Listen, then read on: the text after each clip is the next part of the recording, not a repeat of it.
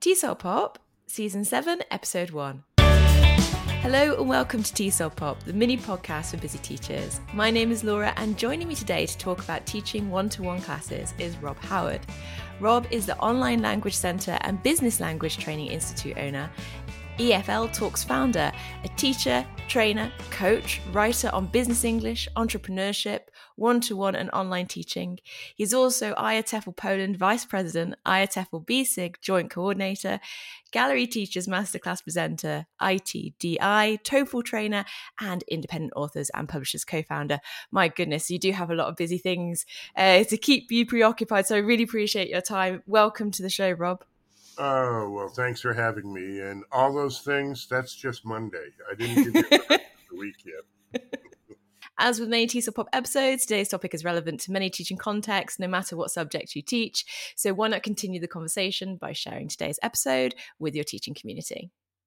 A good place for us to kick off this conversation, Rob, is perhaps to think about what the differences are between that group class dynamic and the one-to-one class setting. Because I think a lot of teachers are very familiar and comfortable with the group setting, but may not have experienced the one-to-one setting necessarily. Could you tell us a bit about those differences and some of the challenges that teachers may experience in transferring from that group to one-to-one? Yeah, I think the biggest problem is people just really don't know how to deal with individuals. You would think it would be very easy. But working in a group dynamic is good because you're really just almost the conductor where you're orchestrating the room and you're getting the students within the room to interact with each other. And of course, you're still leading the way and giving information and teaching as you go. But when you're dealing with groups, a lot of it is just orchestrating the room. Now, when you switch over to dealing with one-to-one, all of a sudden you're put on the spot and you're dealing with an individual directly. The nice thing about it is it allows me to look at each individual and help each individual, but I have to be prepared for that. And coming out of a group setting, not many people are able to make that transition so quickly. I like to think of it as, from a student's point of view, when you're going to a group dynamic class, a general English class, it's like, oh, I have a pain in my side, so I go to the doctor. And the doctor will figure out what has to be done and take care of the problem. But if we find out it's something specific, let's say it's a liver problem, I then go to a specialist, and I need a specialist who understands exactly what to do to treat the liver, not the whole thing.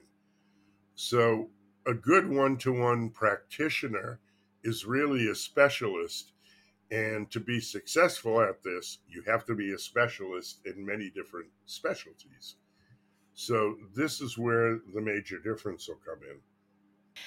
You've mentioned before in some of your talks and publications that as teachers, especially one-to-one teachers, we have to wear lots of different hats. And I wondered if you could expand a bit more on that idea of this different hat wearing, and particularly in the one-to-one setting.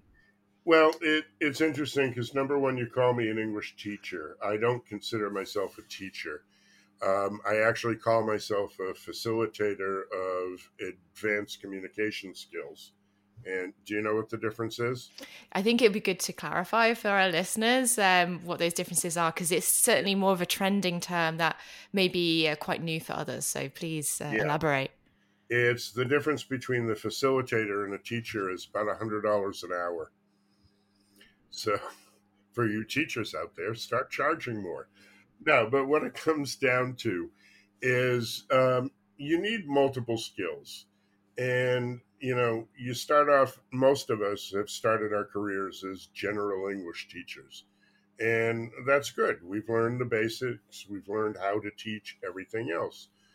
But there's often times, depending what the student's needs are, where we could be a teacher, we might be their tutor, we could be their mentor, we could be a trainer, we could be a coach, we could be their therapist. In some cases, when we have people like my girlfriend who just couldn't speak, She really needed, almost therapy. It wasn't an English class to get her to feel confident. So the nice thing about knowing all these different methodologies is that within a class, you may be three or four or all of them within the setting, depending on what you're doing and what you're working on. So I recommend for people out there, if you're coming from a general English course, like most of us, and you've learned teaching, I know you're good. Go out there, take something on coaching, take something on tutoring, look into it, do a little bit of study and get an idea of what the differences are. Because ultimately, what we want is, you say wearing a lot of hats. There's two different things. I do woodworking, so it's having the right tool at the right time. Or if you're a golfer, it's having the right club for the right shot. Sometimes the best way is to just teach. Sometimes the best thing is to coach. So getting all these tools in your bag of tools or in your hat is very valuable. It makes you more valuable to your client, which means you can charge a lot more money. And it builds up a better reputation for you and for your business. Going back to teaching one-to-one, there's obviously activities and materials that work really well in the setting. And I know you've written about it in your book, which we'll obviously refer to shortly. But could you highlight some of these materials and activities that teachers could try out if they're quite new to this one-to-one class? Yeah. Well, there's a lot of different things. First of all, I recommend for most one-to-one classes, and again, I'm very picky on who I choose for a student. I can be, which is nice. I'm primarily working on communication, and I mean oral communication. So, I don't need materials for reading. I usually don't need materials for listening. These are things that they can do on their own. I can push them in the right direction. I often tell my students they should be listening to directed podcasts for their industry or for the accent that they're looking to understand. So, but this is all stuff they can do at home by themselves. My idea is to build an autonomous speaker, and eventually they're going to keep learning for the rest of their life, and I'll be long gone. So I give them the tools to be able to do this. So when they're coming to me, primarily I'm going to deal on speaking activities or sometimes writing activities. Most of the writing I have them do on their own outside of class, and we bring it to the class. This is one of the things for me is materials specifically for what a student needs. That's difficult because today I have a student who came to me who is actually a psychologist and a coach. And what she's working on is presentation skills for what she has. Yesterday, I had a student who was a lawyer who's working on their writing capability. Before that, I have a journalist. Before that, I had a telejournalist who is making presentations all over the world. So, getting something that puts all these materials together in one place is not very easy. And the other problem is there are some great course books out there on, let's call it business English. Don't run away, because most of the people that are learning English are learning it, quite frankly, for their job. And when you're talking about business English, there are so many specific things, it's impossible to find one book that will cover everything. And that's one of the reasons that I came out with the activity book that we did. And this is really covering general conversation. Most of what I deal with and most of what I do is talking to you specifically about the things that you need keeping in mind the needs analysis, which, we have done and we continue to do throughout. Once we fix one problem, take care of that challenge, and we've got the solution, we've reached the objective, we look for the next. This is part of coaching, which means sometimes another maybe mini needs analysis, and we go after the next. So, finding materials to do all this, a lot of times it's difficult. It's probably going to get a little easier now that we have ChatGPT, because you can generate materials, but are they relevant? I always say that the best relevant material that you can use for your classes is the material your clients or your students bring to the class from their job, because this is the reality that they work with every day. Rob, I'd like to hand over the microphone to you to tell our listeners where can they find out more about you and also the publications that you have out. So over to you. Yeah, I've got a lot of different books and publications out, but the one that we're most proud of, my partner Andrzej Stesek, who was from the BSIG, he's also here in Poland with me. We decided to write a book together on one-to-one because there was nothing out there, and it's both something that we're passionate about. So it's just about a week away from being done. It's with the editor right now, and we'll have that on the market.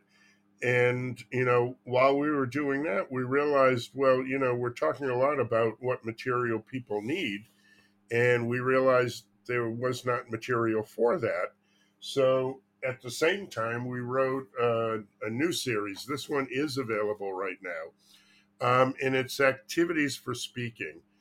And what we've done is there's a teacher's book and a student's book. And the idea is so many of you are turning to becoming freelancers now. And the question is, where do I get materials? Because it takes a lot of time to come up with materials. So what we've done is we've basically come up with a system where you'll get the teacher's book, you recommend the book to your students, they'll get the student book, and what's inside are just basic conversations that we're going to have and work with. But what we're going to do is we're going to flip the classroom. So for instance, I'm going to tell the student for the next class, we want to work on chapter 24, which happens to be talking about a bucket list. And what we have is 4 or 5 different questions that the student can sit and think about and come up with answers beforehand. So what this does is it gives them a chance to think about the question, to look for new vocabulary that they may need, and to write out some answers. And when they come into class, the teacher basically can help them with fixing the language, improving the language, doing everything. And what we did is we made this so you can use this book for A1, A2, all the way up to C2. So it's the same book. It depends on the complexity of what you get into.